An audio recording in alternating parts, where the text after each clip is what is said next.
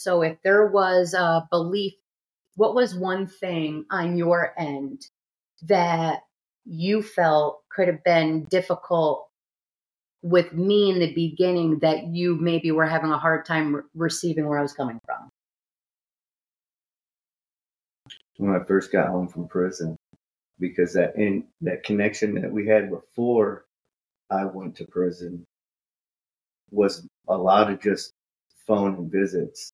Coming home was more physical contact and being in front of each other, not being told what to do or what not to do, So that was a real difficult thing for me to adjust to my adjusting period.